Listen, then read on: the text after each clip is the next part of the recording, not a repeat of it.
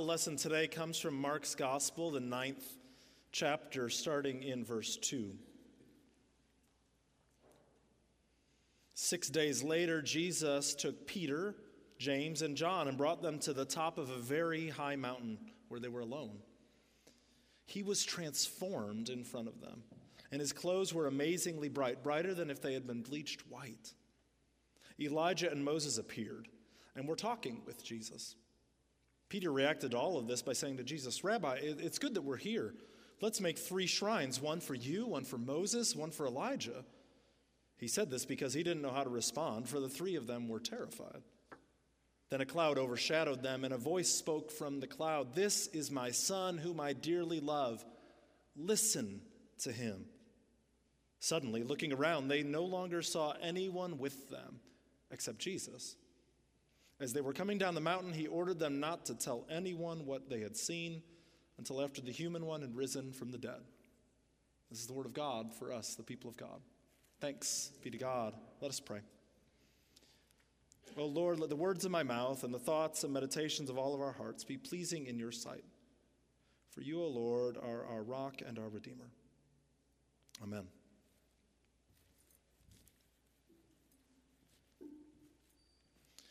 Now, growing up, I had very, very little experience or exposure to what we would call the Christian year.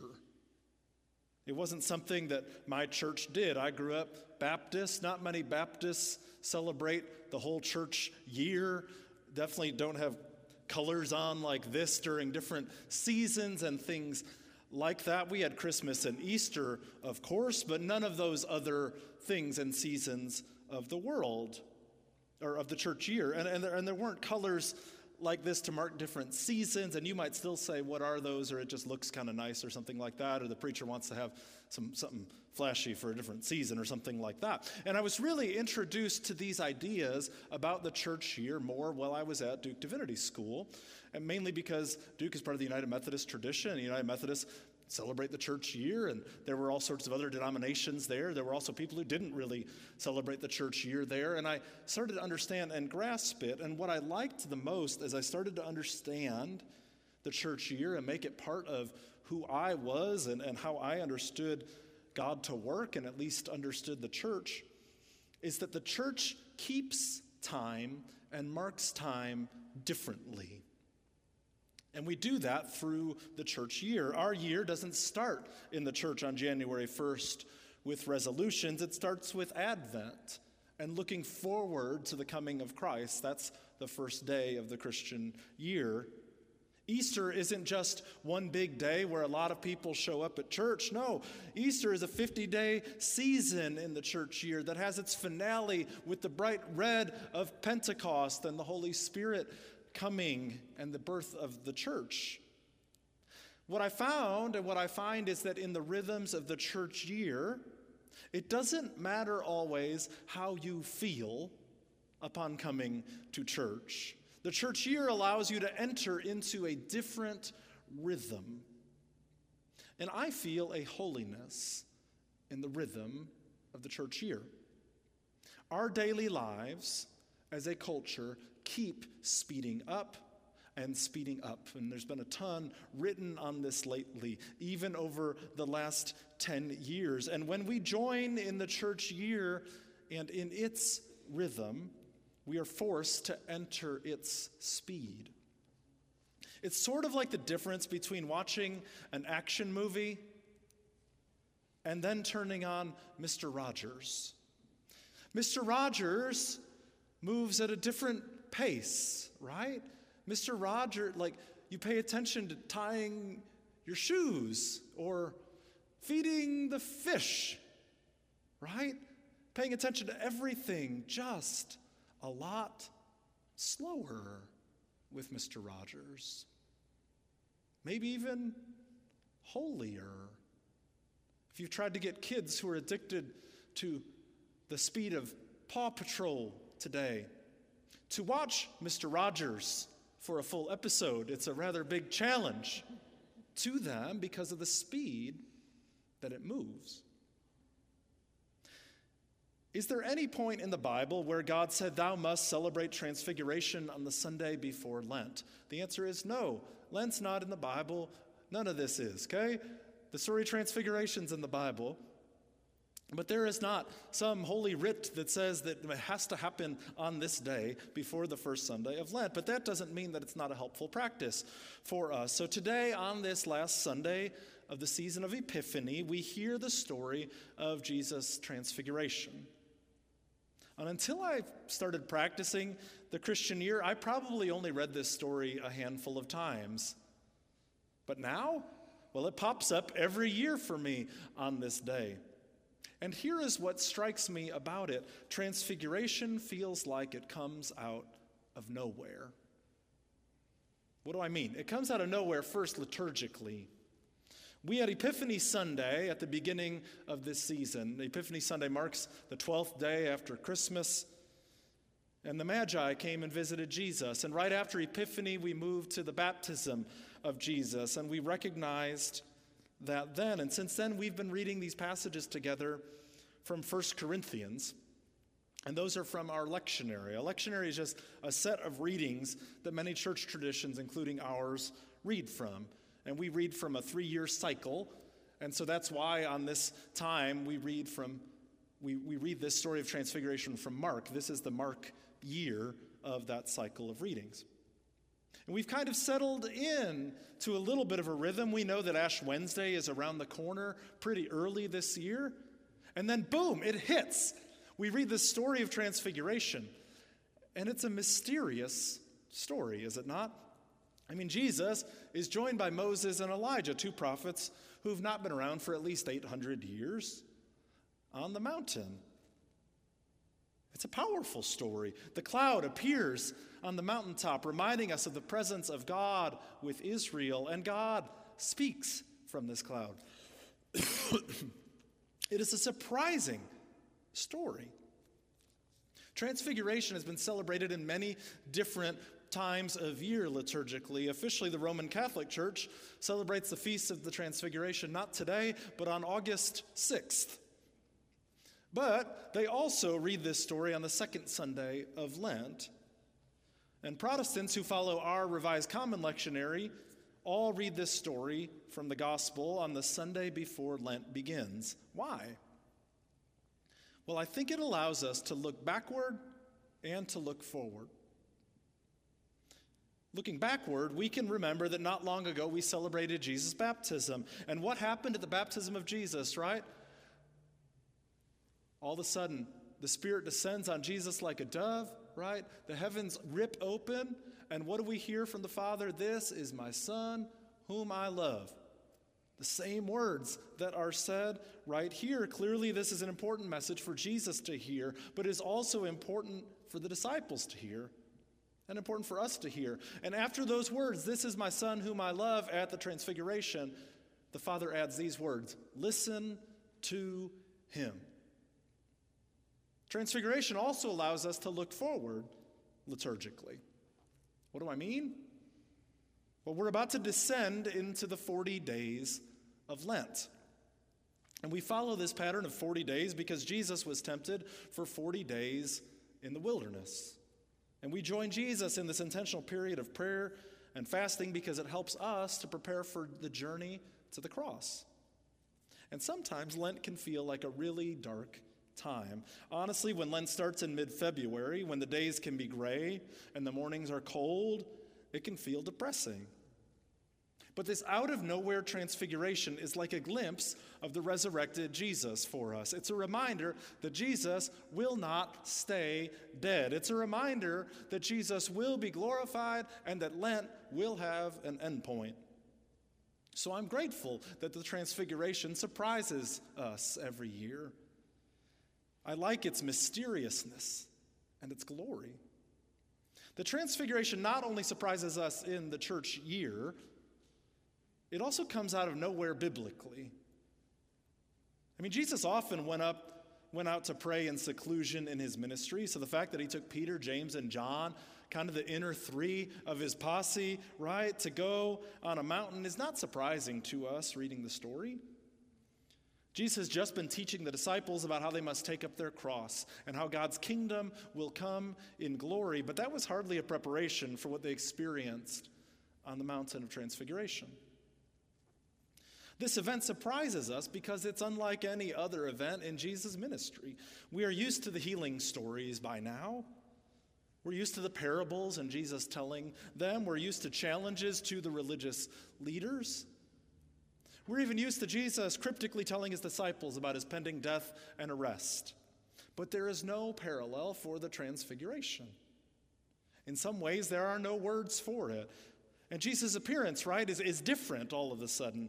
He is dazzling and shining, and it sounds like when Moses came down from Mount Sinai after being with God and his face was dazzling white. In fact, he had to cover it, right?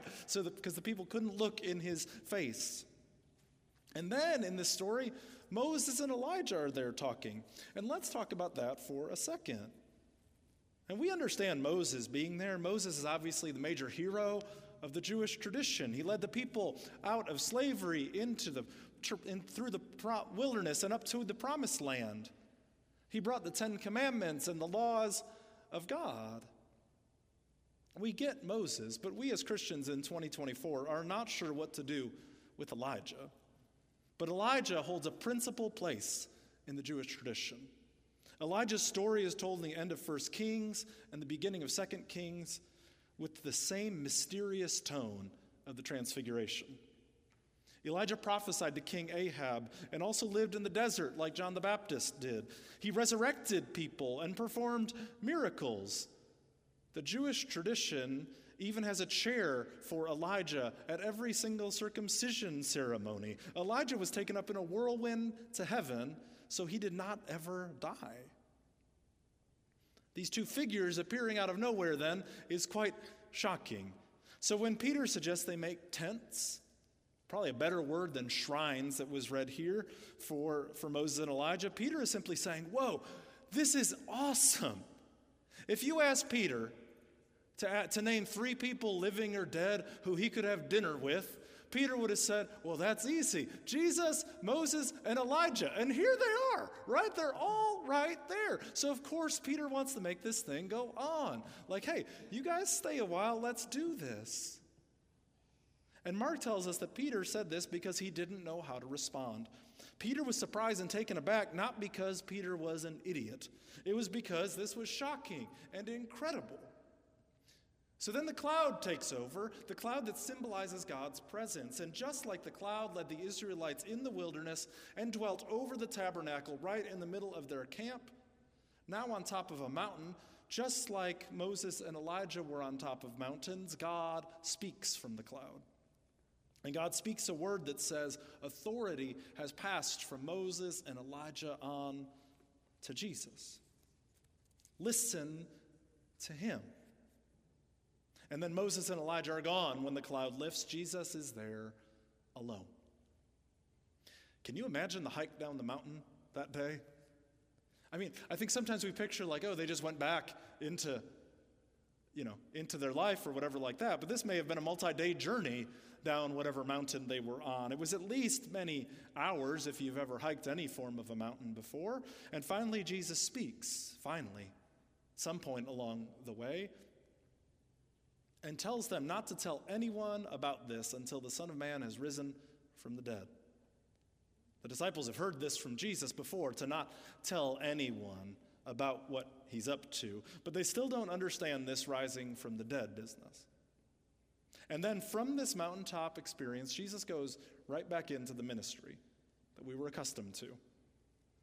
The Transfiguration appears as both a blip in the story and also a remarkable shift in the story. In Jesus' ministry, there is now before Transfiguration time and after Transfiguration time, especially for Peter, James, and John. So this Transfiguration event appears to come out of nowhere. But what does it mean for us today? Why does it really matter for you? I think it's because God comes out of nowhere in your life. We all get to a point in life where we like our routines.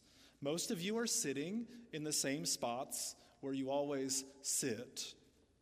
There aren't assigned seats here. There are no plaques on any of the pews that I can see that designate that thou shalt sit there. We especially don't like the front 5 rows in general, but we gravitate to the familiar places. We get comfortable with the familiar, or at least we get used to it. The Transfiguration is jarring to us because it reminds us that we serve a living God. Do you believe that you serve a living God? And I don't say that like so you can say it when you say the creed or something. I mean really a God who is alive. Because when you do, God might show up in your life as a moment of transfiguration. It may not be as dramatic as clouds and fire, but you will know that God was present with you, and you are forever changed from that moment on. And friends, we cannot manufacture this experience. There is no guide to ensure that the Holy Spirit shows up in a powerful way in your life today. Then we would be the ones controlling God. But I want us to notice how God shows up in this story. It is when Jesus gets away into solitude. Perhaps this is the best part of reading this story before Lent. God can and God will make God's very self known to you. It can be surprising and shocking ways like the Transfiguration. If we don't believe that, if you don't think that God can show up in a powerful way in your life, then I don't know if you believe in the God of Scripture. But God will also make God's very self known to you as you set aside time in your ordinary day to enter into sacred time, to place ourselves in the rhythm of God's kingdom, to enter that pace. Can we be reminded that our lives are played out on an eternal stage every single day? And might we be open to an experience of God's incredible glory that might forever change us? Join me this Lent in a daily time to experience eternity within your day. I've invited you to use this Pray As You Go app. You'll see information about it in your bulletin as a way to have it undergird the rest of your entire day. That in the midst of all that is going on, whatever is going on in your life, that you might experience the presence of God and recognize that it is always there, even in the midst of the daily craziness, so that Jesus might show up for you in what seems like out of nowhere. Amen.